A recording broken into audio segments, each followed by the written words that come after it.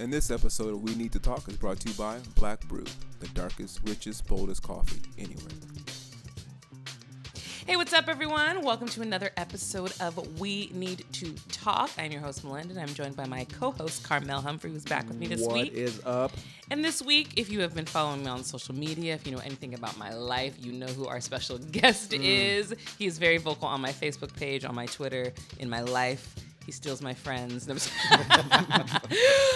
have Drexel Hurd, who is a Democratic political strategist. He is my brother. He is one of my best friends, and he's got a lot to say. So welcome, Drexel. Hello, everybody. I'm so excited to be here. I know this is what you've joining. all been waiting for. Yes. They're actually having people, when I said Drexel's coming, they're like, yes, I can't wait to hear Drexel. If you don't follow us on Facebook, like, we're always talking about something. Right. Like, it's just hilarious. And I always have to comment because, you know, you give the people what they want. Yeah, and you're like the gift king. He has gifts for everything, Karmel. Like, I'm just like, where do you find it? And you find them so quickly, too. Yeah. It's, you know, I have to think about it, but I have to make sure that it makes sense. And I have to, like, I'm like, how... Because I'm not a naturally funny person in person. Yes, you are. No. But what I mean to say is I'm quicker. Yeah. I'm quicker via text. You like, are we very sent a group quick. text today, and like, it went off the rails. Yes. But you know, it's a lot of fun. But I wish I was like that in person. I wish I was quicker enough in person. I'd be a comedian. I think you are quick, but when you text, you're actually filtering it through your fingers. Right. I think you slow down in person because you're like, should I say that? Right. Maybe that's what it is. That's true. I'm That's definitely true. much of a. Yeah. I'm definitely That's a good point. Yeah. That's a very good point. Well, we have a lot to talk about this week, and the couple of things that we're going to be touching on. We're going to talk about cancel culture, which I had to explain to Karmel and Drexel what that was when I was like, we're talking about. That was a TV show. Which I would watch. Oh my It God! sounds fun. Cancel culture. That is a good title for a television show. Maybe it could have been the title of this podcast. It could have been. Cancel culture, Right. but we're going to talk about it. I'm not for it. So we're talking cancel culture. If you, as you know, Us came out this weekend. We're going to talk a little bit about that style of movie and a couple of other things that Drexel and I went over. We're going to talk about this never-ending list of Democratic candidates and the Mueller report because apparently it's out now, but not to the public, right? Not to the public. Well, we're going to get to that, and then. Of course, as you know, at the end of every episode, we do a spotlight on a charity, organization, or a community or person that we think is doing good in the world. All right. So we need to talk about cancel culture first. Okay. And if you don't know what cancel culture is, it is the culture of canceling people based on their past mistakes. Now, we've seen a rise in this in the last couple of years. I think it probably started with Paula Deen, but she needed to be canceled anyway. But we've seen it with Paula Deen. We've seen it with Aziz Ansari. We've seen it with Kevin Hart. We've seen it with, who are the politicians that recently were canceled because of the blackface stuff that they just did? Oh, the one in Virginia. The governor of Virginia, Ralph Northam, and and the then Attorney General. exactly, and then what really made me want to talk about this is recently there was a girl who is a musical theater performer. She was cast to play Celie in The Color Purple, and she was canceled because of her views on the LGBT community. Did you see that? Yeah, I did. But every time you say canceled, I'm like, is it like The Giver when they're released? They're canceled. So when I say canceled, it's just like they basically don't have a career. Oh, and we saw it with what's his name, Nate Parker, with that stuff that happened with him. So. My thing, the problem that I have is at what point do we draw the line? Where do we have grace? Where do we have forgiveness? And where do we allow people the chance to change and right their wrongs from their past? Because if you spend so much time digging up things from 5, 6, 7, 8 years ago, like, is there no chance that the person has changed? What do y'all think? I think it depends on the actual thing they did. Like sometimes some things are just more egregious than others. You know, if it's like I wore a slave outfit to a Halloween party back in '87, okay, that's one thing. And it's 20, 30 years ago. Right. But if it was like I went out of my way to call someone out or do something to someone that hurt someone intentionally, you're probably going to do it again. You know, that's probably something that's in your nature. So that's something and still canceling someone's on their entire career. I still even don't know them. But again, if it's hurting someone directly, I think I could see canceling someone out because of that. Especially if you're you're a public figure. Right. If your whole job is to help the public and you're doing something to hurt somebody, that probably makes sense. But like if it's just a joke you did back in the day, I don't. We all said something, did something stupid. That's for sure. Right. I think that there are obviously several instances, and I just look in the political world, whether or not it's Governor Northam or Brett Kavanaugh or Senator Franken in Minnesota, there are certain instances where it's different for a comedian, whether or not you're Kevin Hart, whether or not you're an actor, because I think actors come from, as we know, some come from difficult or sordid pasts in terms of their upbringing. They need to break out of that world, and this is their outlet, was being a performer. Right.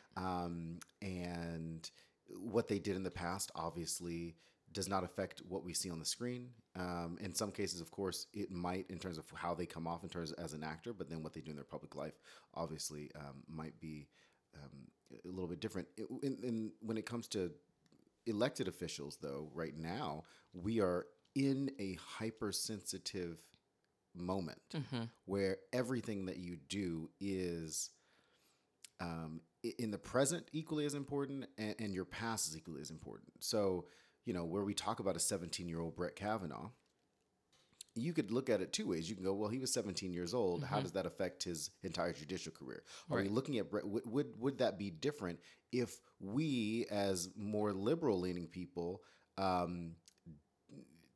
did not think that his politics and his policies were detrimental to the country? Right. Yeah. Would we say, okay, well, that's what you did? And I think that's why some Democrats, and we're going to talk about Kirsten Gillibrand in a little bit, really went after Kirsten Gillibrand because it was less about what Al Franken did and more about that they wanted to protect one of their own. Right. And the Republicans did the exact same thing. Right.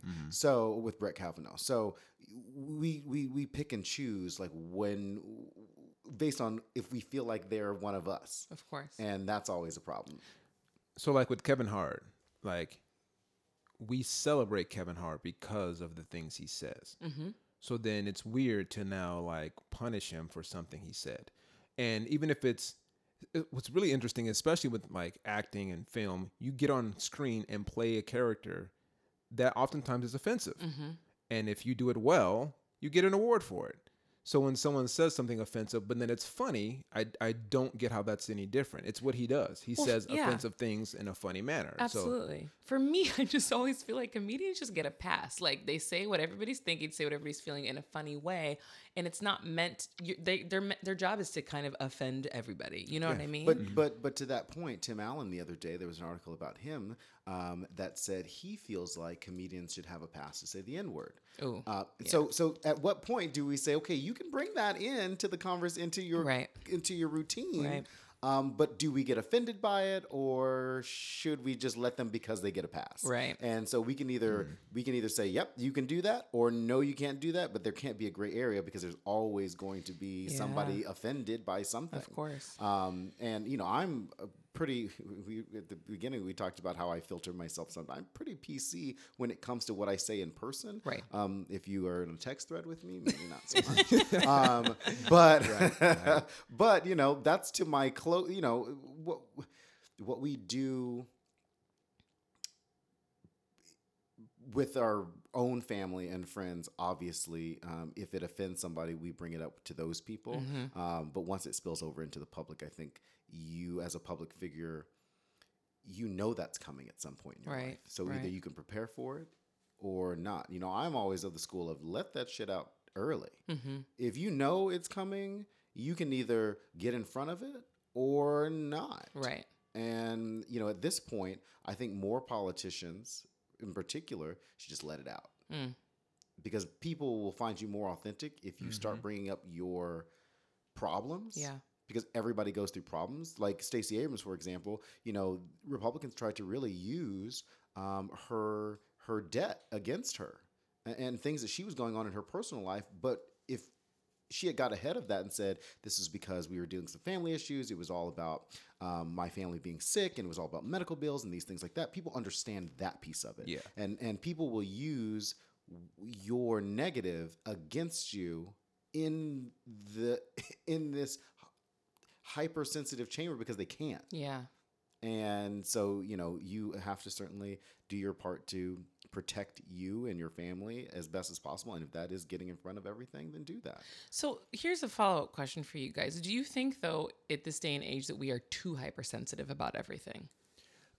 I think we are, partly because the nature of technology, social media has just made us that way. You know, when we look back in any realm, say 30 years ago, whether it's sports, entertainment, or politics, you just didn't know that much. Right. Now I know so much, and like literally Drexel's on his phone right now, probably getting an update. I'm actually He reading. is. saying, Yeah. something's The Attorney happening right General's now. report. Right, everything's at our fingertips, Right literally now. at our Yeah. fingertips. So then if I don't have it right now, I'm like, why don't I have it right now? There's like a FOMO to all this. Like, you know, what am I missing out on? Like, so I think the hypersensitivity comes from the fact that it's just available. Right. So now if I don't have access to an athlete behind the scenes, I know that it's out there, so I'm going to go find it. If there's something out, a politician or an actor or whatever, I know there's some way to get closer to them. So then I honestly don't know why we get surprised when we get closer to human beings and find out that they're human beings. The other part of that, I think, is that our expectations of what happens next. Like because we have it at our fingertips, we expect the conclusion of it just as quick. If something goes wrong, we want it to happen right now. And, you know, it's like jobs. People expect, you know, when you look at tax cuts, or you look at things, or you look at careers, or you look at being an actor here in LA, or you look at being a performer, when you're trying to build something and you expect it to happen in this day and age, you got kids who want to be social media influencers because it is instant. Yeah. Or, you know, that's what happened with Vine and all of those things. They became instant things, and then people took off and they became these multimillionaires because of 15 seconds. And people assume that that's how it works. Right. And that's not always the case. And then people get disappointed, and then people get downtrodden, and then that's how we have Trump. Do you know what I mean? Like, that's the reality. I love I see that. I like that. I I like just that love that together. path that you just took. The reality is that people want, because we're so desperate to succeed, is that people want now. People want to know that their family's going to be safe right now. People want to know that they're not going to lose their farms right now. There's a People sense of urgency with everything. The sense of urgency is really what's making people batshit crazy. Yeah. And I work very quickly in my own personal life. I certainly work with a sense of urgency, whether or not I'm working on a project outside of my normal day job or whatever. It always has to be done very quickly because I have to move on to the next thing. Or people are expecting me. They can't move on to the next thing if I'm not done with my piece of it. Right. So, but that's the right. Everybody has a different way of working it, but in my head, like, that's the right way of working, which is you can't let people wait for you, and people don't have time to wait for you. Right. But in this case, there are so many independent. You don't know what's going to happen in the bigger scheme of things that sometimes you just don't have a choice but to wait. Very good point. Yeah. So you being an entertainer, singer, do you feel like you are moving at the pace that you want to move at, and do you feel like there is a expectation for you to be in a certain place that you're not? Oh God, of course. I always feel like I'm behind, and when I finally get to where I'm going to be, I'm like, well, dang, now they're like 20 yards ahead of me. You know, you're trying to catch up to people and catch up with trends and catch up with, you know, themes in the music industry and all that stuff. Yeah, it's insane. And I mean, I think, are we ever where we want to be though? You know what I mean? I'm the type of person that's always looking for the next thing. Once I accomplish something, I don't really take the time to like settle and be happy and relish in the fact that I accomplished something. I'm like, okay, I did that. What's the next thing? But I think that it's because I'm so influenced by how we are today, how society is, how culture is. You know, we're always looking for the next thing. But I mean, I just like keeping busy, to be honest. I hate having downtime. I hate being bored. But yeah, it's tough, and you're always looking at social media and looking at numbers and looking at people started with iPhone pictures. Now people are taking pictures, just regular selfies with $4,000 cameras, and you know, I'm just like, I can't keep up. Right. You know, it's a problem, but I don't know if it's ever going to change. This is where we are now. You know, I like to actively relax. Yeah, I don't ever see myself just. I'm always thinking, what am I not doing? Right. And I think that's, again, I think all three of us have that in our nature. But then as soon as we look at our phone, it's over. Like whatever I was doing, the relaxing it's done. And then an hour's gone by. Yeah. Yeah. Yeah, I spend a lot of time right before I go to sleep, like reading the news or Yeah. figuring out what I need to do for the next day. Right. And I always joke with my husband Tim, where I'm talking about how I'm not very good at vacations because I'm always thinking about what I need to be doing. Always. And Yeah. I'm constantly being like, I need to be doing some sort of activity. Mm-hmm. So instead of just laying around, like that's just, I can lay around and watch TV, but I can't lay around and vacation very well. Mainly because I know that when I'm watching TV, I need to get through my normal list Right. of television shows. Yeah. That's it. It's a work thing. I make television work, Right. which is like I need to get through Grey's Anatomy, The Resident. I need to get through Shonda Rhimes shows. You watch I need to all get them through- shows, I need to too. get You Schitt's got a Creek. list. I need to get through everything. Where I'm like, yeah, that's my normal version of relaxing, but in essence, it's still work to actually have to sit there and go through everything. Right. So, but I mean, to the original point, it's like we are a product of the last 5 years. Mm-hmm. You know, somebody was talking to me the other day about dating apps. And I was like, Tim and I have been together for 9 years. I missed that whole Yeah. dating app boat. Same. John and I are pre-dating app. Yeah. Within the last decade. Mm-hmm. That doesn't seem like a long time. I mean, but a decade is a long time. Yeah, it is. That's It a is. prepubescent kid Right. at that point. You know what I mean? So where you're like, I always tell my friends, like, if something happened to me and Tim, I would not know what to do. Mm-hmm. Because listening to everybody else, I'm like, You just we're be by yourself. doomed. Yeah, right? I get I'll be you. watching. Yeah, I'll be right. laying on the couch watching TV all day. Before we move on to the next topic, as you were saying this, you're like, that's a prepubescent kid. It's so funny. Do you think that kids nowadays, because they don't know, I feel like we're the last generation of people that knew stuff before all of social media. You could have stopped at, we're the last generation that knew stuff. Yes. Yes. 100%. Touche, Drexel. But because of that, I mean, do you think that kids nowadays are not better off in the long run? Because this is what they're growing up with. This is normal to them. We saw the transition, from before social media, before all this urgency, before these get famous quick schemes and all that stuff. We saw all of that. I think we just process it differently. I think kids are, they might be hypersensitive, but they're also very intelligent because of the technology that they have. Like, we were flipping through Encyclopedia Britannicas, but they don't have to do that. They got all the information that they need, Right. and they can process it as quick. They can process it more quick than we can. We look at it more analytically. Right. Like, okay, well, if that's the case, we know exactly what may or may not come next. They're like, well, we got to fix it. We got to move on. I mean, look at the Parkland kids. They were like, we don't have time. Right. If this is our generation, we'd have been like, well, let's think about it for like a half a second Yeah. and make a decision and then move on. Yeah. And, these kids now, they're like, listen, we don't have time to wait for you. Yeah, I think the only thing I think it is not good for them is how much fake news there is and how much fake information. Like, I think we analyze everything because we don't trust it. Right. They see something, there's an instant opinion. There's an instant perspective they take, or like, okay, now they will probably go down that rabbit trail and figure out that it's wrong. Some won't. Some will just say, oh, wow, that happened, and they just run with that. So I think that's the part that I appreciate about our generations, that we see something like, let me go further. Let me check this out. I don't trust that. I haven't built my opinion up or my perspective or my foundation on that. I see what you're saying. And then you find out, oh, that's a fake page, or that person's whack, or whatever. So I think that's one thing I see with our kids is they just see something and are quick to taking a stand on it. But like you mentioned, the Parkland kids, they follow through. So that's what I do like about this generation in terms of kids. Like, they do follow through. They do see I have more resources, and they will make the efforts to find out. Yes, and I think that's some kids because I think that there's a difference in the Parkland kids who are in the same generation as the Lori Loughlin and the Felicity Huffman kids, right? Do you know what I mean? So you can either, I want to get rich quick scheme, or you can make good and follow through on something that's really important. And in this case, you got two different sets of kids who grew up in the exact same generation doing very different things.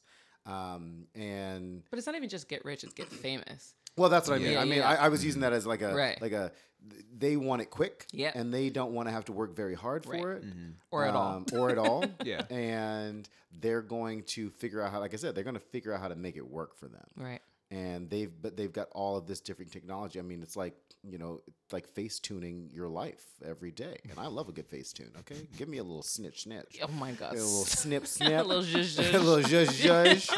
And Yeah, I'm but some good. people be face tuning to the point where if you got Listen, lost, no smooth one would that recognize head you. out. Yeah. Smooth it out. Get those crow's feet. Smooth out that forehead. Make that complexion Make that even. complexion, because listen, I'm just trying to get that blue check mark like everybody else. But if I don't get that, if I don't have a smooth head, What is that? Gosh. What does it all say now for the trades of yesteryear? Because like I don't see kids wanting to be mechanics or like wanting to be like a veterinarian or wanting to be like things that aren't famous. They don't even know what those are. Right, that's what I'm saying. So Yeah, how, they what want to be a happens to social that media now? influencer. I want to be an Instagrammer. they want to be able to pay people to do it. Yeah, They don't wanna do If they're it. gonna pay some, who's gonna be doing that? Because no one wants to do that now. Those things Right. don't make any Yeah. sense. Robots.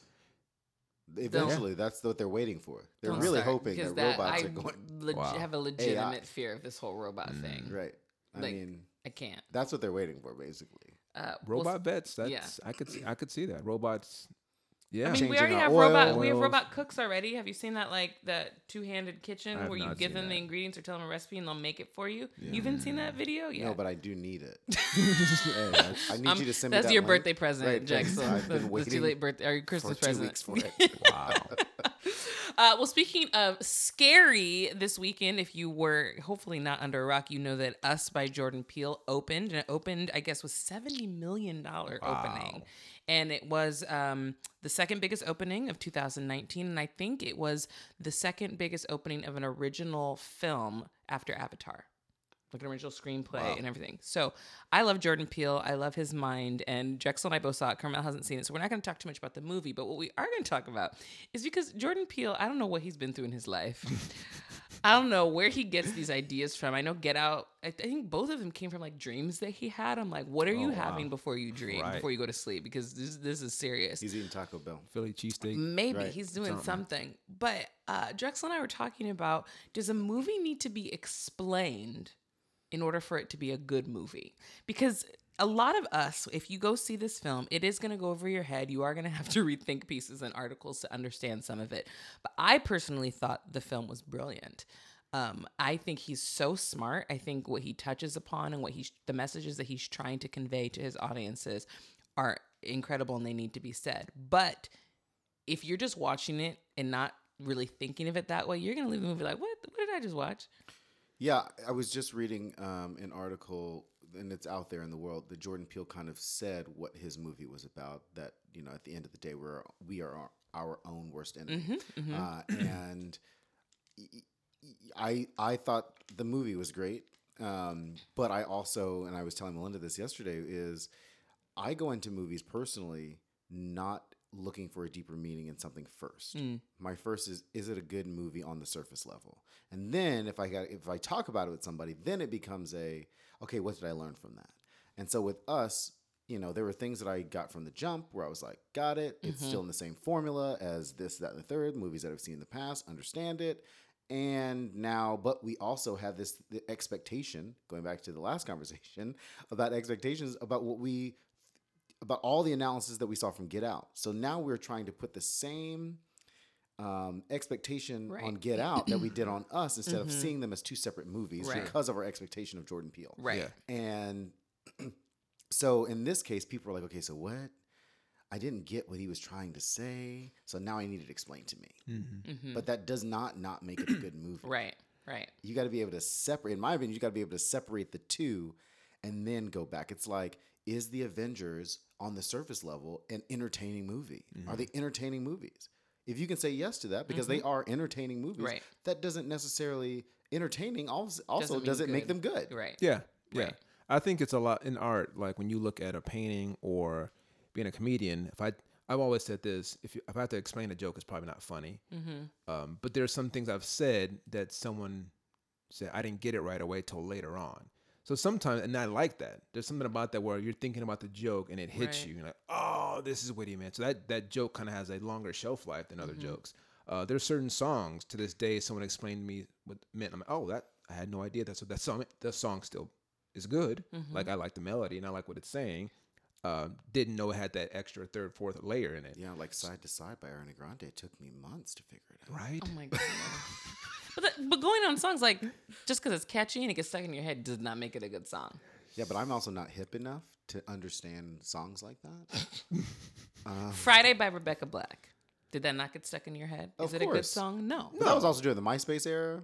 No, Yeah. it wasn't. Was it? No, it was this after. was like a year ago. Not even. But I mean, Maybe like a 3 or couple years 4, ago. It 4 was or like 3 or 5 4 years years ago. ago. Yeah. What? Yes. I'm about to Google it. I need Okay, to you're understand. gonna I be don't wrong. know. You're Here gonna we be go. disappointed. I'm about to, at my fingertips, but yeah, while I'm Googling. While you're Googling, yes. So if a song is catchy, it doesn't necessarily make it a good song.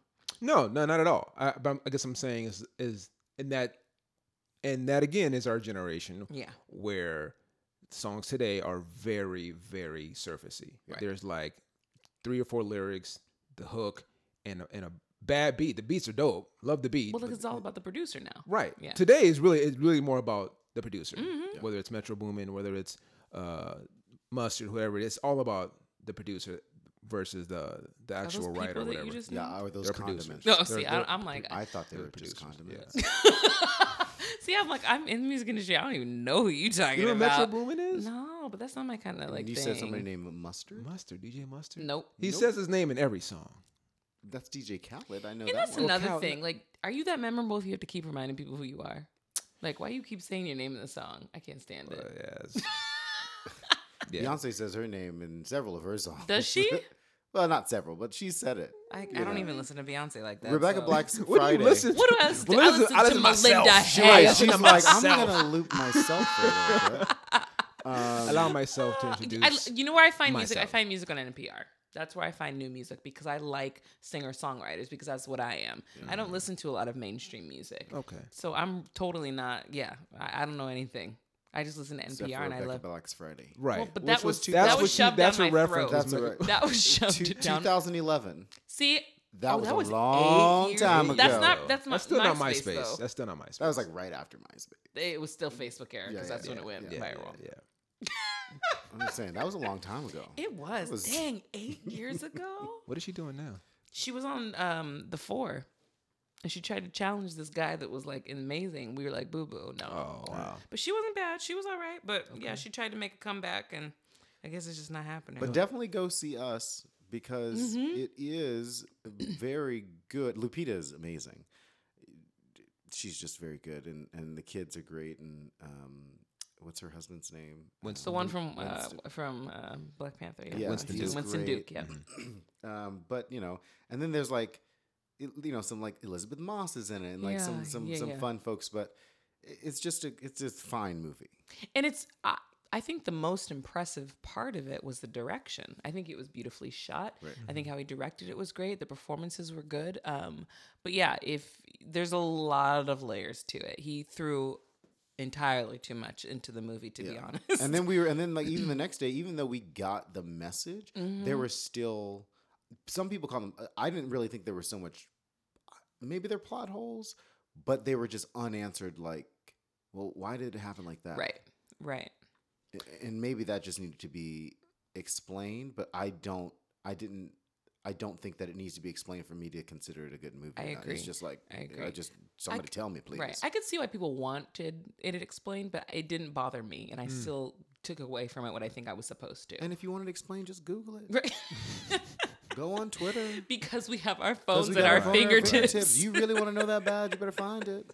Is also is it him being black a thing? Because I mean, we had this with Tarantino for a while, where like a lot of his movies were kind of weird, kind of like off. But then we kind of just, it's Tarantino. He does his thing. It's like whatever. But like Jordan Peele, one, had success out the gate, and then now, are we saying, well, are we being overcritical because he's black? Not saying because he's black we're being critical, but is there something about that where like people are like, I don't think so. I think people are being overcritical because he threw a lot into that damn movie. There was just so much. Right. And And you're I like, also- it's, you know what I mean? Right, and I think it's also because Get Out was so successful. Yeah. That the expectation of that it's like if James Cameron came out with a film or any Clint Eastwood film where you're like, Right.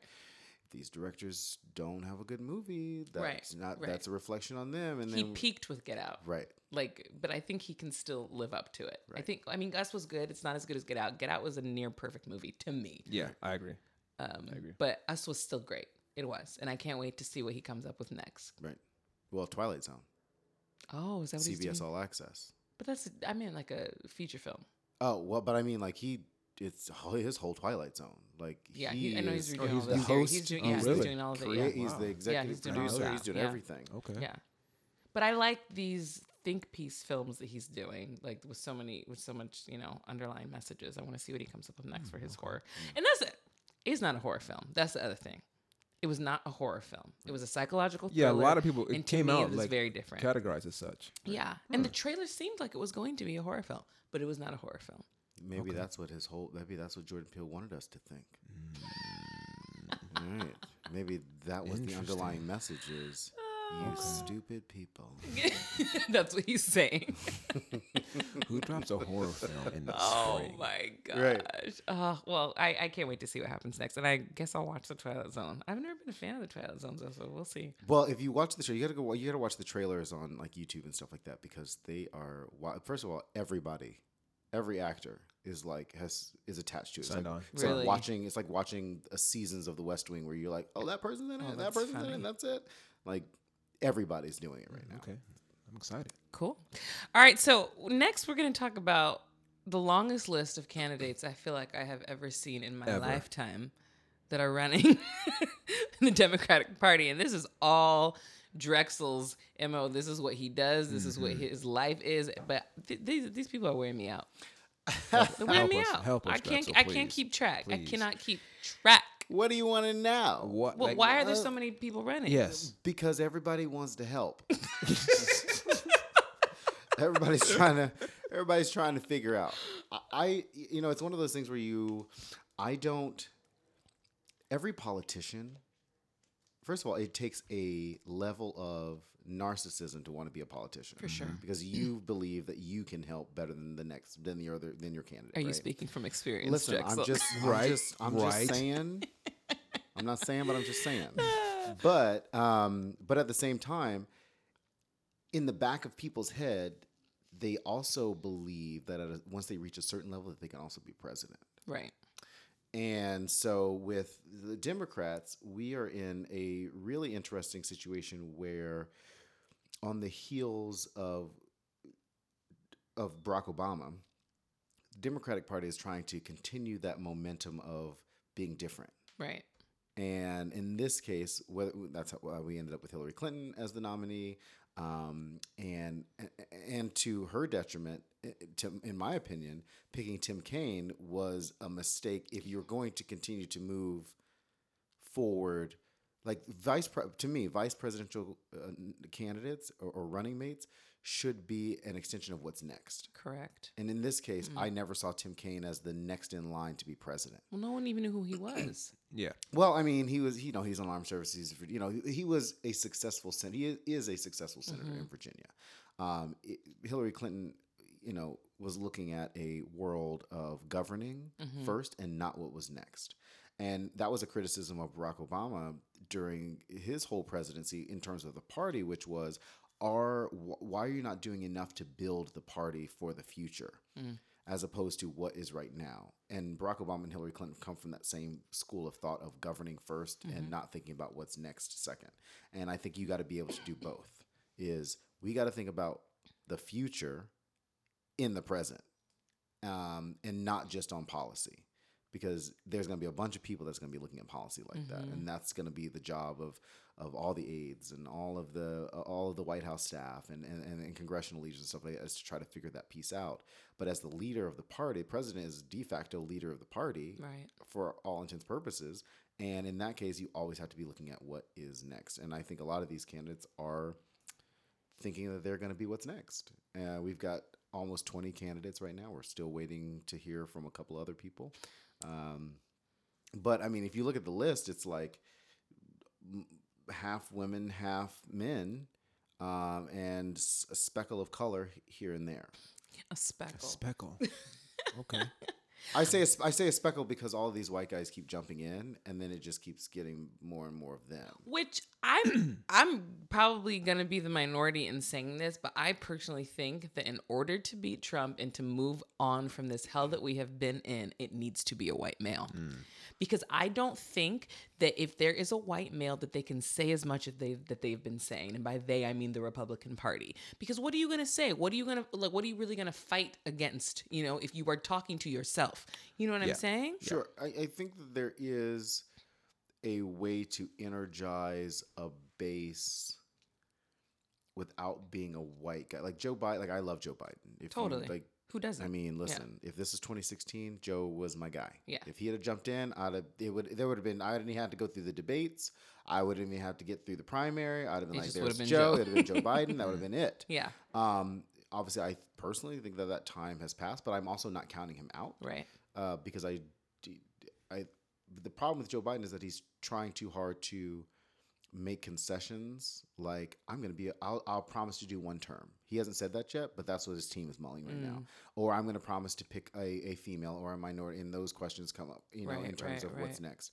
And instead of just being like, I'm the guy that's going to beat this guy. Like that's it. Just say that, move on. That's what people know. Right. Because the other part of what Trump supporters love about Donald Trump is that he wants to win. Yeah. Democrats do not just want to win.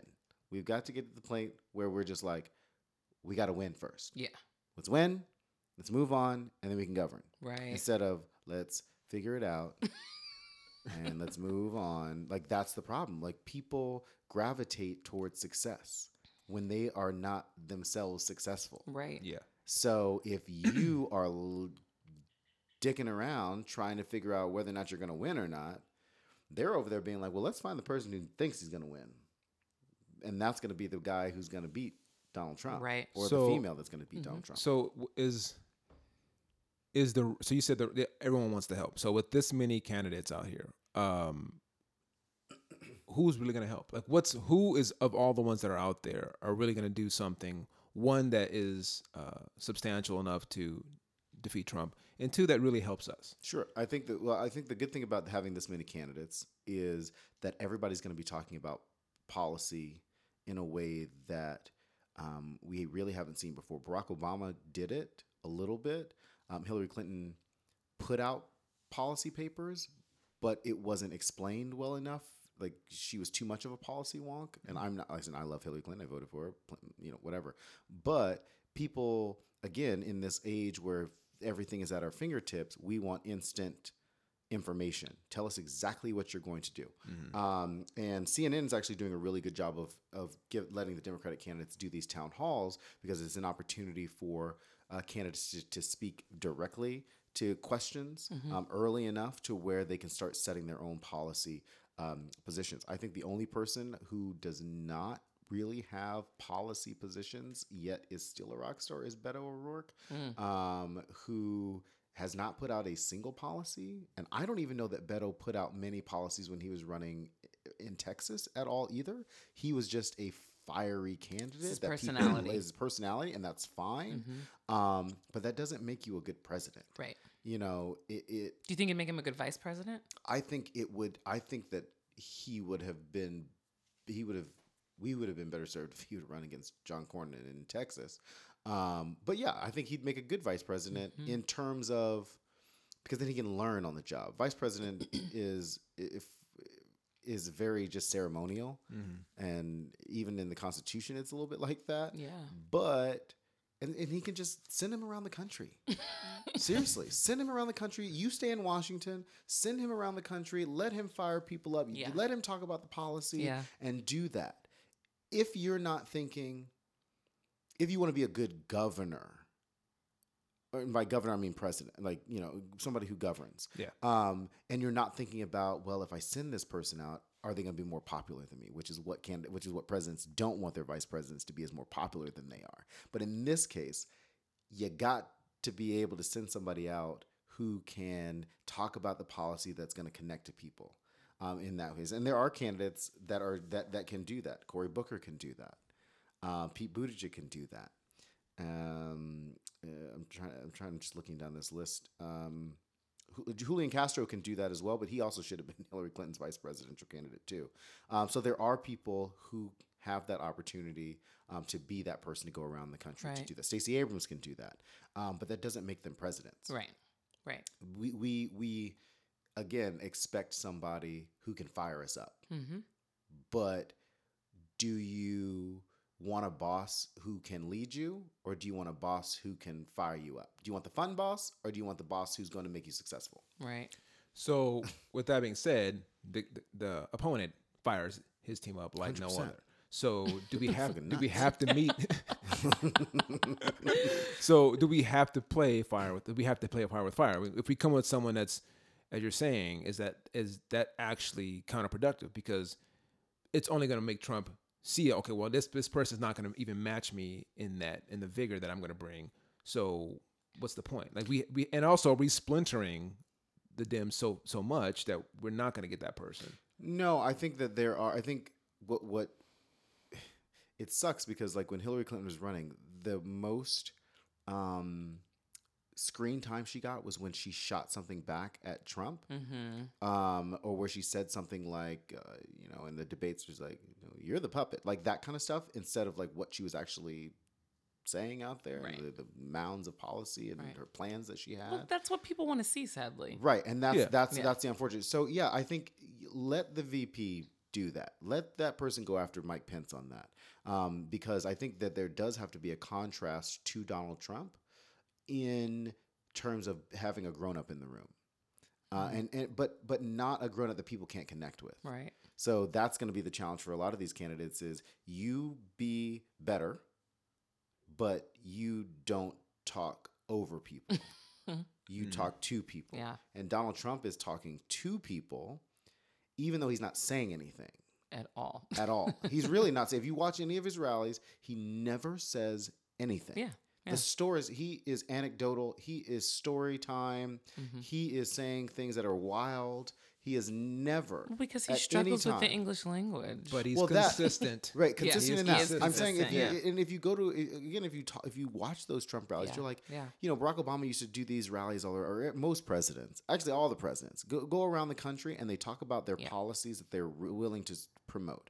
If you go to any Trump supporter, you're like, well, what has he done? People are like, well, the economy's great. Well, not because of the tax cuts. Yeah, Because if you look at the reality is, economic policy like that doesn't take effect for another like 3 or 4 years. Yeah. We're only in a year later after those tax cuts went into effect. We are seeing people's tax returns not come back in the way that they want them to. So is that a positive? But at the same time, the reality is that either you got your money up front or you got your money later. Right. So that just was not explained to people. Now people are upset. They're like, oh, these tax cuts are great because I got the money when I wanted it. But you can't have the money when you want it and then money later, because that's not what you're going to get. And we got to do a better job of explaining that schoolhouse rocket. I always say Democrats need to be Democratic Party. I'm just a bill and all that stuff. We need to be over these next few months pushing out ads like their Schoolhouse Rock. And I think that's the only way to educate people and to get people like, oh, okay, so that's really how it works. Because at the end of the day, like that's just surface level. And then we look at Senate rules that really stop things from happening.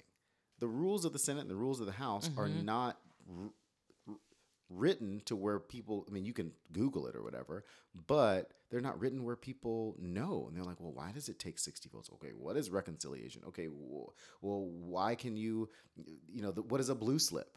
Why can a senator not pull the nomination of a judge from their home state? Cory Booker said it the other day on Pod Saves America, where he was talking about there was a judge in New Jersey where they didn't even get to, the 2 New Jersey senators didn't even get to interview that guy. Really? Because the Justice Department, the White House was like, nope, can't do it. And then he got confirmed anyway. But it used to be where senators could pull a blue slip and say, nope, that's not going to happen in their own home state. And then Mitch McConnell was like, yeah, we're taking that away because we want to confirm all the judges. Because at the end of the day, Republicans want to win. That is their tactic. That is their MO. That is all. And we can either go that route or we're always going to be behind them. So you think it's crippling us, obviously? I think that it does have a crippling effect because right now, I mean, this is probably why Bernie Sanders is as popular as he is, because he is pushing a sense of urgency with, but not, in my opinion, managing the expectation on the other side.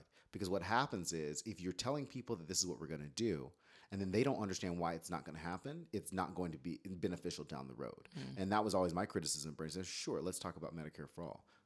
But let's also tell people that it's also very difficult to get that passed. Not where the money's coming from. Right. Nobody wants to hear that you don't have the money. We know we have the money. We cut the defense bills, we cut the defense spending, all that stuff.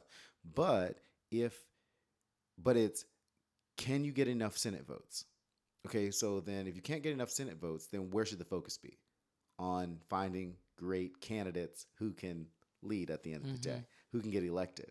So that the Republicans did that. They laid the groundwork for that in terms of gerrymandering, in terms of finding candidates and pushing those candidates. I mean, we've got Ron DeSantis down as the governor of Florida, who should not be the governor of Florida. He should not be the governor of Florida at all. So they Republicans. So did you like Andrew Gillum then? I loved Andrew Gillum. I thought he was great. But they laid the groundwork for that, and over years, and Mitch McConnell is still doing that.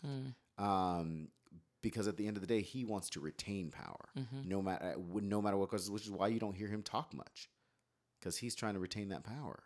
He's behind the scenes. He's not worried about anybody else but his party. So I do think that we've got to figure out how to either counter that or explain to people why that is bad. And we don't do a very good job of that. So is there a huge gap? Because a lot of things you've mentioned, I'm sure a lot of people don't even know the names you're mentioning. So I know. It's true. No, it's very true. That's why I brought it up. Right. And I think people will probably listen to this podcast and be like, okay, who is that? Who's that? And hopefully you guys are Googling this as we're mentioning these people. So, because you mentioned a cool thing about Schoolhouse Rock, and I almost feel like Trump is Schoolhouse Rock for his people. Like he makes things very simple for them to understand. It's not policy, right? But he's saying some simple things. People get excited, and it's bolstering his persona. He gets hyped up. I mean, honestly, I feel like a Democratic candidate needs to go that same route. Maybe not the same offensive way he does, but go to Twitter, go to Instagram. If it's the policies you're talking about, make him a minute video on Instagram and put that person's voice or face over that infographic or whatever it may be, because I think that's the way people will start to understand policy and start to understand candidates in Senate and House and all this stuff. I can tell you right now, there's so many people who do not understand politics. And a lot of this is optics, is how it looks. So there has to be a way to bring the people into closer view of what's actually going on. They're not going to get everything. They're not going to understand everything. When you said no one knows what that means. So it's like, how can people understand a little bit more enough to vote for the right candidate? Because they're not going to get deep into it, but they need to understand, okay, here's the person you need to vote for. And whether that's starting in their city, school board, stuff like that, and then moving more out towards, more statewide and federal-wide politics. Somehow or another, there needs to be a way to bridge that gap for people to understand. Sure. And the problem also is that no one's actually going to take the time to read the policies that are posted on these candidates' websites. No one's just going to do it. No one's going to read these 60-page PDFs. Who has time to do that? Second of all, I just want to be able to see a one sheet that tells me everything that is simple and easy. I'll be like, oh, okay, I'm for that. I'm for that. I don't like that. I'm for that. Okay, cool. Give me a menu. Know what I mean? I want a menu. I want a menu. I want a menu. I want a political menu. Right. Oh, that could be a good little topic too, or a show or something you should do, Drexel. There. Look, what's on the menu? What's on the menu? Yes. I think the problem with that now, and I get that, is that everybody most Democrats basically are saying the same things right now. So you won't be able to decipher who is better at that without looking at past votes, records, and that again takes time to do that.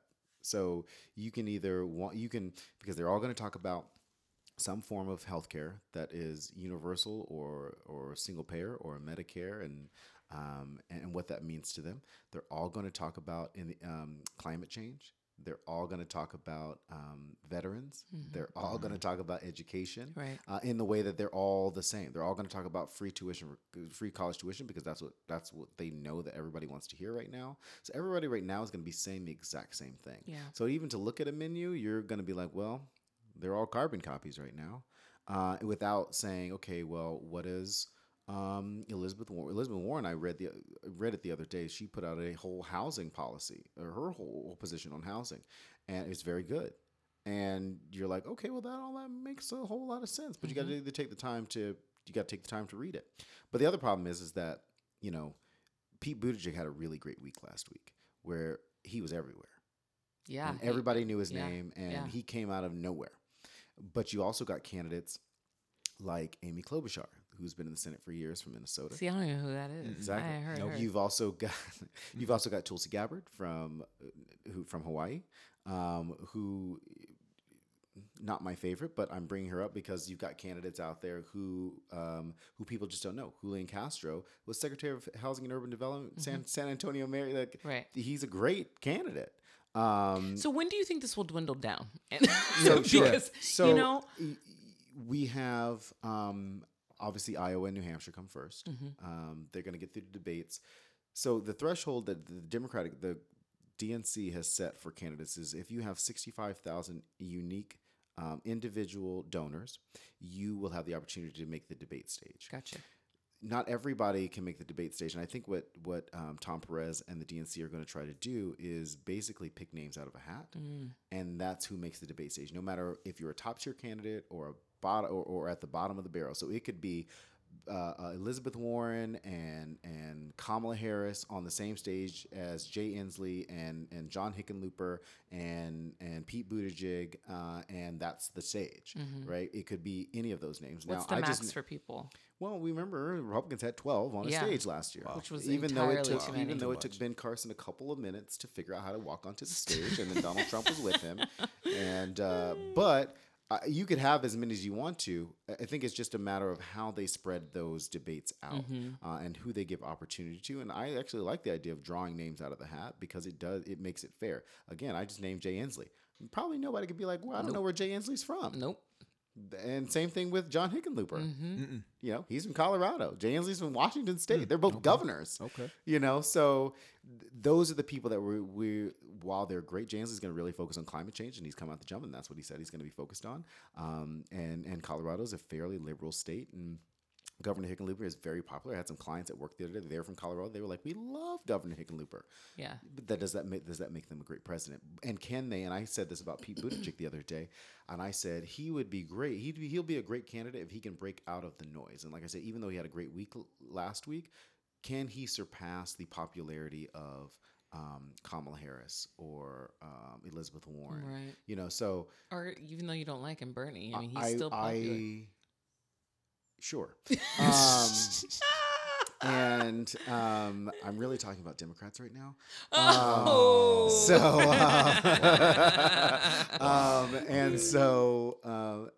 Listen. That's but he's reality. popular and people are for him. Sure. Yeah. Trump is also popular, but that's the reality. Yeah, You can be the loudest. This is what really confuses people in politics. They're like, well, how can somebody be so popular and still not get that many votes? Right. And just because you're loud doesn't make you right. Right. And in this case, Trump is loud and his base is loud. And they're still, Republicans are the minority in this country, vote-wise, the minority. And they can still be loud. And so I said as I go into this primary that I'm going to talk about candidates that I would like to see win, but not disparage candidates that other people may or may not like. Right. So I'm going to be talking about Kamala Harris and Cory Booker and Elizabeth Warren. Kirsten Gillibrand, I love. One of my best friends loves her too, from New York. And so those are the candidates that I think that we should be watching out for. And then we'll see where the other VP candidates come from. And, but there's also other candidates that nobody knows either, like Andrew Yang. Nope. Andrew Yang is out there talking about, he's from That's the first from time New I York heard as that well. name. He's from New York. He's out there talking about what is that? I want to say it's like income. Hold on, I'm gonna Google it real quick because. Well, while you're Googling, Karmel, if you had to vote tomorrow, who would have your vote? You wouldn't vote. No. Politics just bothers me altogether. Of course. It's Why just wouldn't they? Why wouldn't they? I don't understand, because so much of it to me seems almost manufactured. Like I almost feel like a lot of this is just a distraction. Like there's so much stuff that's talked about, and I watch the news. I'm up and I'm like, none of it makes. For example, let's go back to the election itself. How Russia somehow or another influenced the vote. You're gonna tell me that we don't know if a whole country tapped into our system to find. If we're watching the Olympics, they get points, judges right then. They know what's happening. Mm-hmm. There's no way we don't know if Russia affected our votes. There's no, the whole thing about Hillary losing 35, I still have emails on Gmail that I've deleted. I can find emails. There's no way the U.S. government lost emails. So this stuff doesn't make sense to me. It just gets to the point where I'm like, okay, are they just making stuff up to do something else? Like something else is going on that they're hiding. So let me do this. And I'm not a big conspiracy theorist, but I'm also smart. I just know, I know how computers work. And I know someone can't just tap into a system and us not know about it. Like things aren't just, we're not losing stuff like that. Right. To go back to Andrew Yang real quick, universal basic income is what Andrew Yang is talking about, and people talk about it all the time about the government providing a basic income for Americans to help them get started, and so that is something that that Andrew Yang is going to be talking about, and he may or may not be on that debate stage. He's just a businessman. Yeah. And then Cory Booker was on, like I said, he was talking about. Giving kids from birth almost like what are those, like a bond to help them financially, to help them start out. Right. You give kids as soon as they're born a bond, and then that grows over time, and then by the time they're adults, they have some sort of thing. I mean, it's kind of like Social Security, but like not really. But in this case, it's yours. You're not having to think of what it's doing, and is that going to grow? And then Marianne Williamson is also out there. If you are an Oprah fan. She's running? She is running for really? president, yeah. And wow. Yeah. I did not know that. I mean, I know who she is, but I did not know that. Okay. I'm sure if there are Marianne Williamson fans listening, they'll be like, I can't believe you just said Marianne Williamson in the list. But yeah, I have friends who like Marianne, and she's out there and in more ways than one, and I kid, but people love that kind of stuff. When it comes to Russia, it's not that, and the Department of Homeland Security has definitely said that they knew what was happening. It's a matter of public knowledge about how you don't let it affect what's happening at the current time, which is why James Comey got wrapped up in the thing. Like, you sit on information until it's absolutely necessary. James Comey obviously should have sat on the information that he had without influencing the election as close, because the DOJ's policy is that the FBI cannot influence an election, whether or not within a certain amount of days.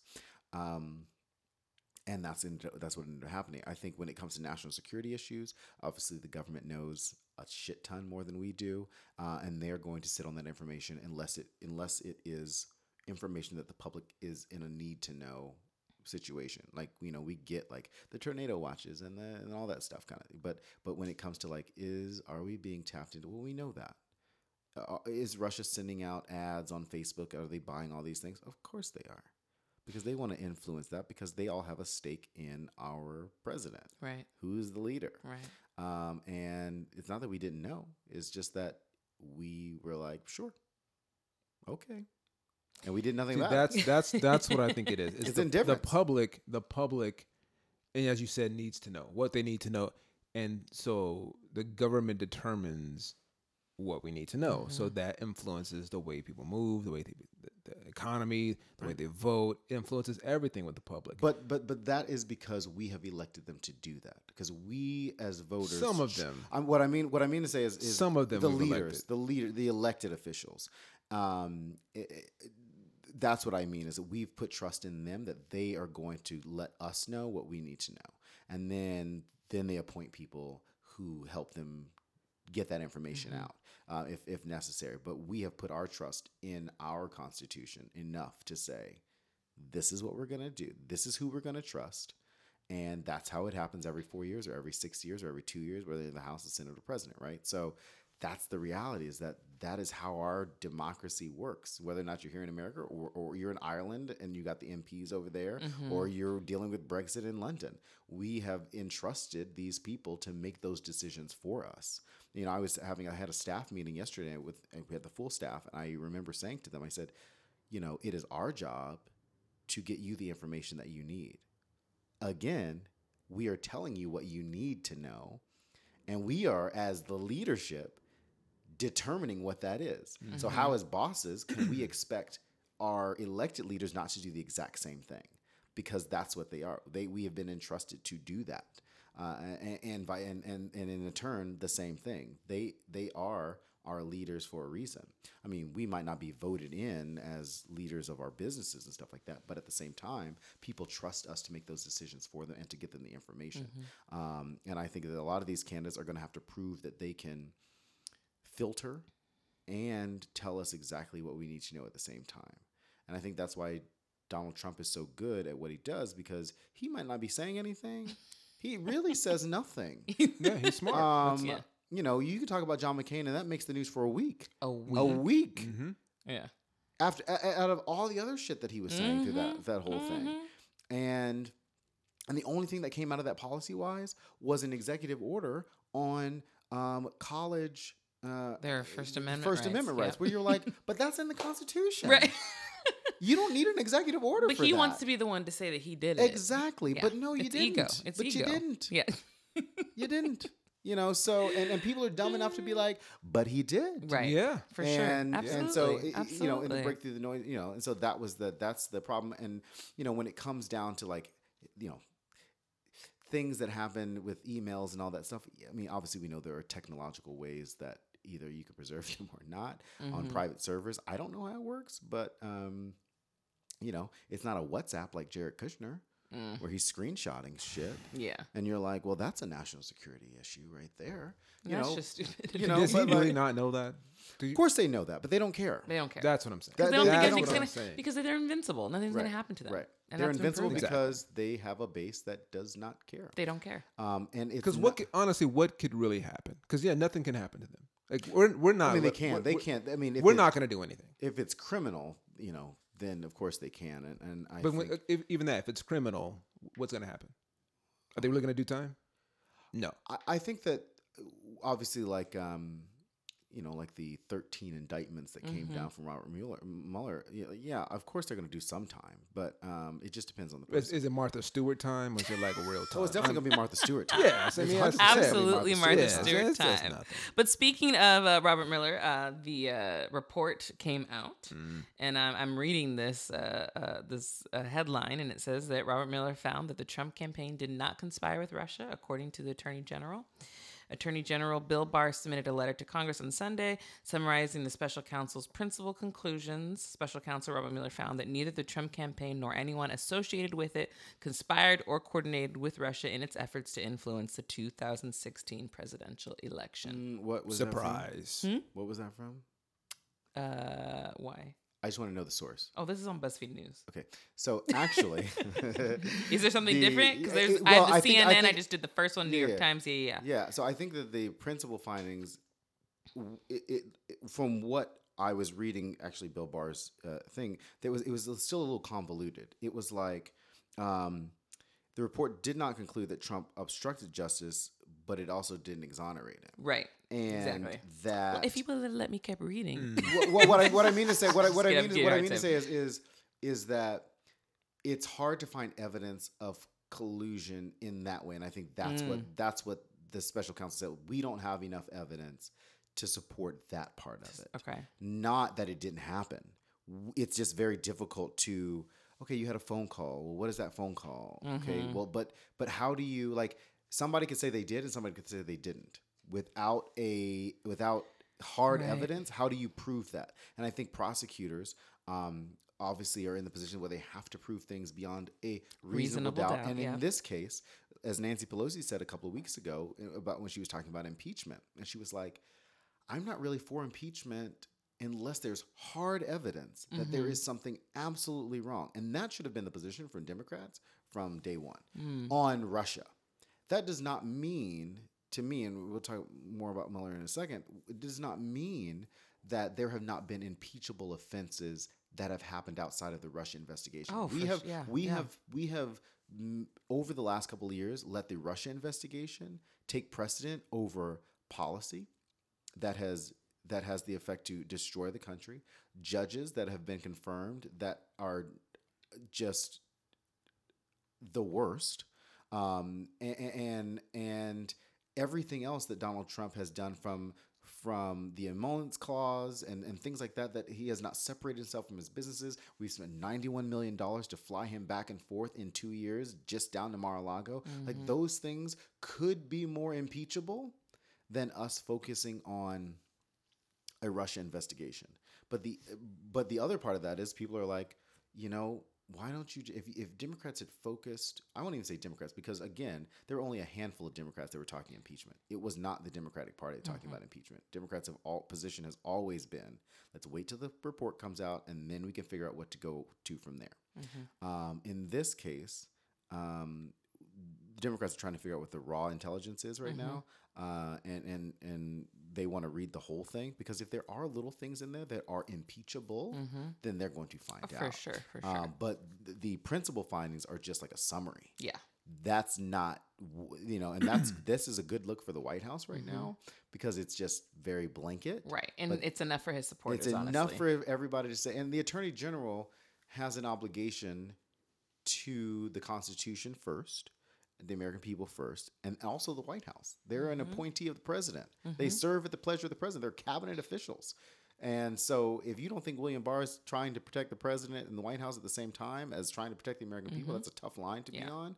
And that's what he's going to do. I mean, he's quoted saying, like you said, while this report does not conclude the president committed a crime, it also does not exonerate him. Right. And I think that's what Democrats are going to try to latch on to. And then, but the other part is the Republicans are going to latch on to didn't commit a crime. But the other part is didn't exonerate him. So it's a matter of what people really want to see over the next. So we're still divided. So right now, so somebody said on Twitter, so we're back at square one. Yeah.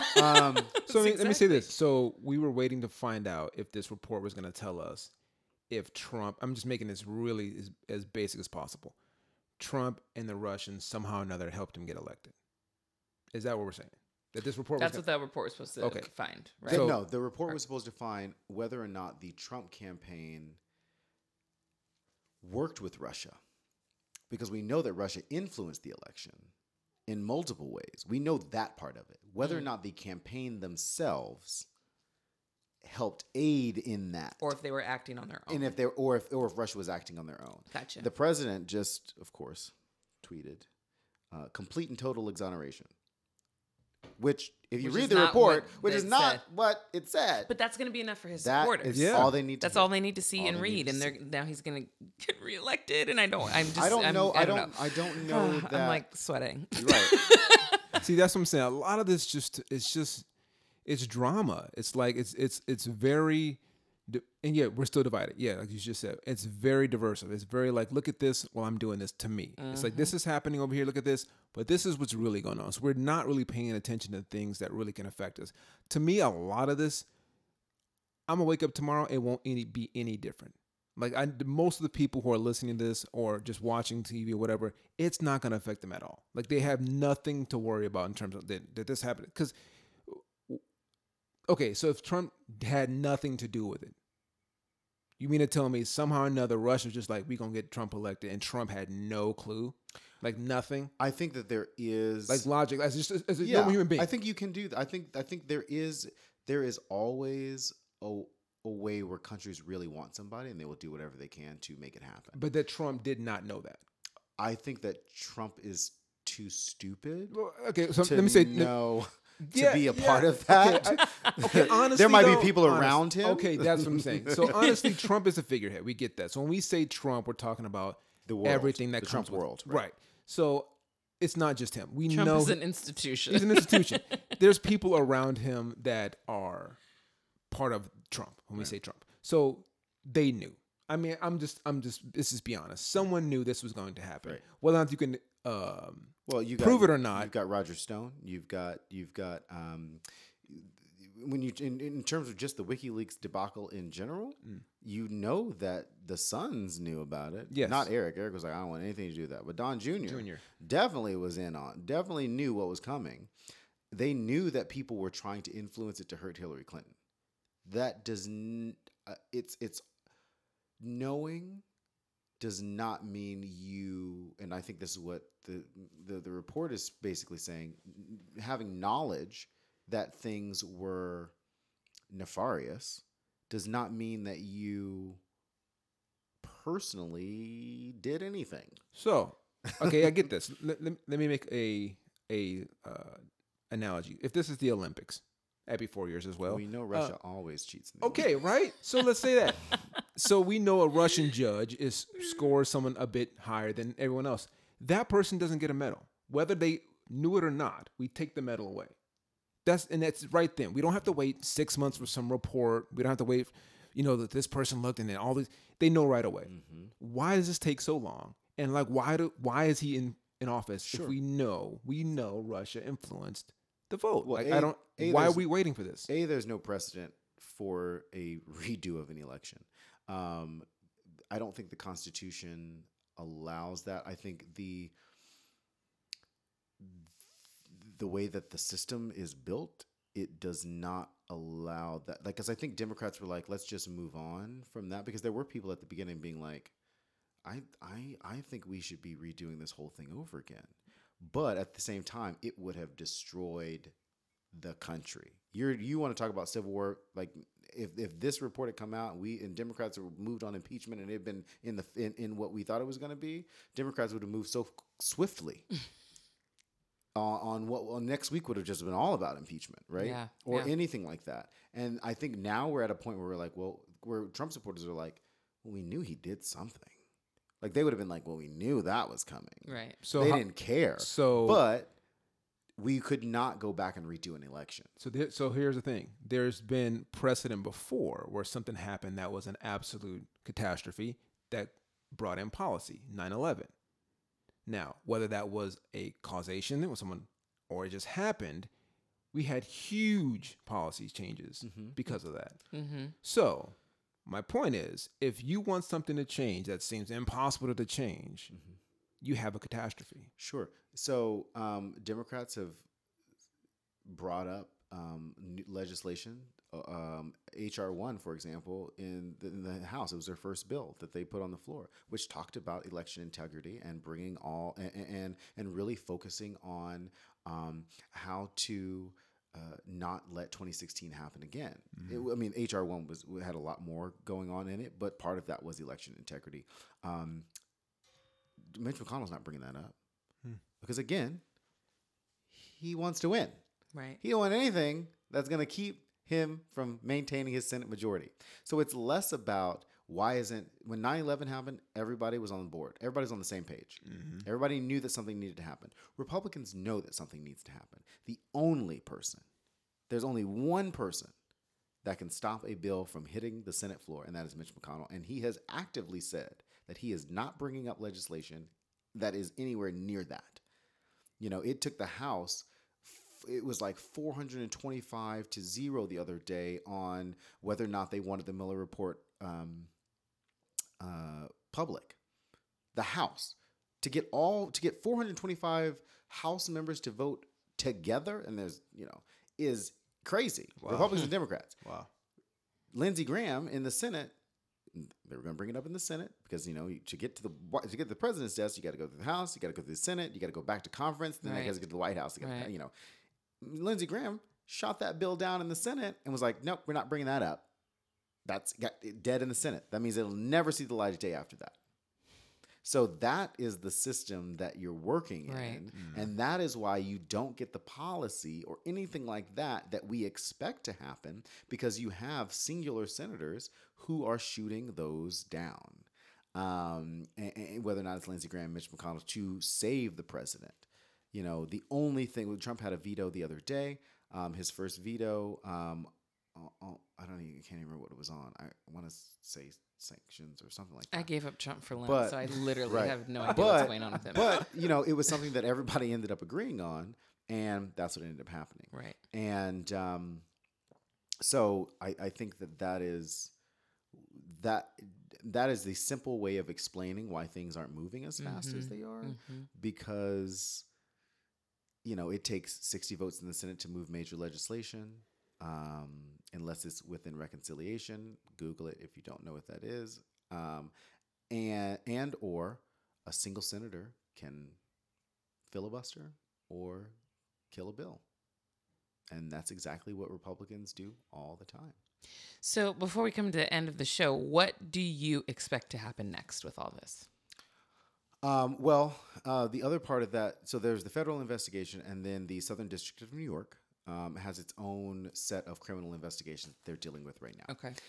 The Southern District of New York, for those that don't know, is probably one of the most, if not the most powerful prosecutorial sections of the country. It's where all the major cases really go through in terms of, on the East Coast, in terms of prosecution. If you watch the show For the People, Shonda Rhimes' show, it is all about the Southern District of New York and how powerful they are. One thing that people may or may not know is that the Southern District of New York and any of those states' attorneys report to the Justice Department, report to the Attorney General, in turn report to the President of the United States. They are appointees of the Justice Department, in turn appointees of the White House. That does not mean that they will not do their job. It just means that if you look at the line, at the end of the day, they will always report to the White House, and the Attorney General can dismiss a state's attorney at any time. Or district, or any of those, not a district attorney because they're from the city, but any federal attorney, any U.S. attorney, the U.S. Attorney's Office, not state's attorney, the U.S. attorney. So in that case, Southern District of New York is going to do their job. If they find that there was criminal activity that was happening in New York,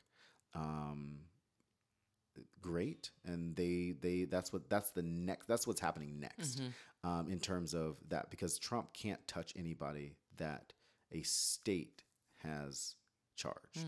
He cannot pardon anybody that a state has charged, and the only person that can do that is a governor. And in this case, Andrew Cuomo's not about that life. Yeah. The other part of that is Democrats are going to continue their investigations in certain things, but I think they're right now, with the information that we have, they're going to have to tread carefully, because they also don't want to hurt our 2020 candidates. Absolutely. And they don't want to make that the narrative. Trump now will use this narrative as often. He walked out on the White House lawn the other day. The press was out there, didn't even say hello. The first things out of his mouth: no collusion, no collusion. That's what he said. Didn't he say anything else? That's going to be his campaign. That will be the next year and a half of campaigning. Yeah. Of Democrats wasted, not Democrats, because the crazy thing He's about going to blame it on the crazy Democrats. thing about the whole thing is that his Justice Department appointed the special counsel. The special counsel, Robert Mueller, for all of his work, is a Republican. Rod Rosenstein is a Republican. James Comey was a Republican. All these people were Republicans, and this is where the investigation happened. So to blame it on Democrats is because Democrats were talking about it. Yeah. So that's the problem. We just talk too damn much. Evidently. Maybe if we just let it happen. But that's the thing with his supporters. They don't know that this is all the Republicans are actually doing the investigation. They don't care. They hear Trump saying that it's the Democrats. Democrats. So he's like, oh, well, then it's the Democrats. Right. Yeah. Yep. And there was only like 2 or 3 Democrats out there talking about impeachment. Maxine Waters being one of them. Right. And not for Maxine was talking about impeachment for a myriad of reasons, mainly because she doesn't like him. Right. But and that's why that new Congresswoman, she got in trouble like a few weeks ago, where she said like impeach the motherfucker. Those things those are. That's the narrative that Republicans want. Yeah. And I don't put I don't mean to use all Republicans. There are a lot of Republicans who do not think like the Trump world. I mean Trump Republicans also all, because it is a different breed of Republican. It's a different breed. It is. They are definitely the tethered. If you've seen that. Us reference. Yes, Go see the but, movie. I would definitely tether to that. Wow. So like I think for people out there, it's gonna if you listen to the podcast Slow Burn, it will continue to be a slow burn, but at the same time, don't be discouraged by these principal findings, because there's going to be a lot more that we're going to obviously hear. But at the same time, focus on, what's next in terms of who you want to see get elected as president. Yes. And don't let the noise. We just so surrounded by noise all the time. That just like really focus on what you want and don't be focused about Donald Trump. Yeah. I don't even think I followed Donald Trump on Twitter. I don't follow him, but I used But to he go just there pops. daily. No, he just pops up. on Yeah, my you don't thing. have Yeah. to. You don't have to. So like, don't get wrapped up in all of that. It's like, don't get wrapped up in other people's drama. Mm-hmm.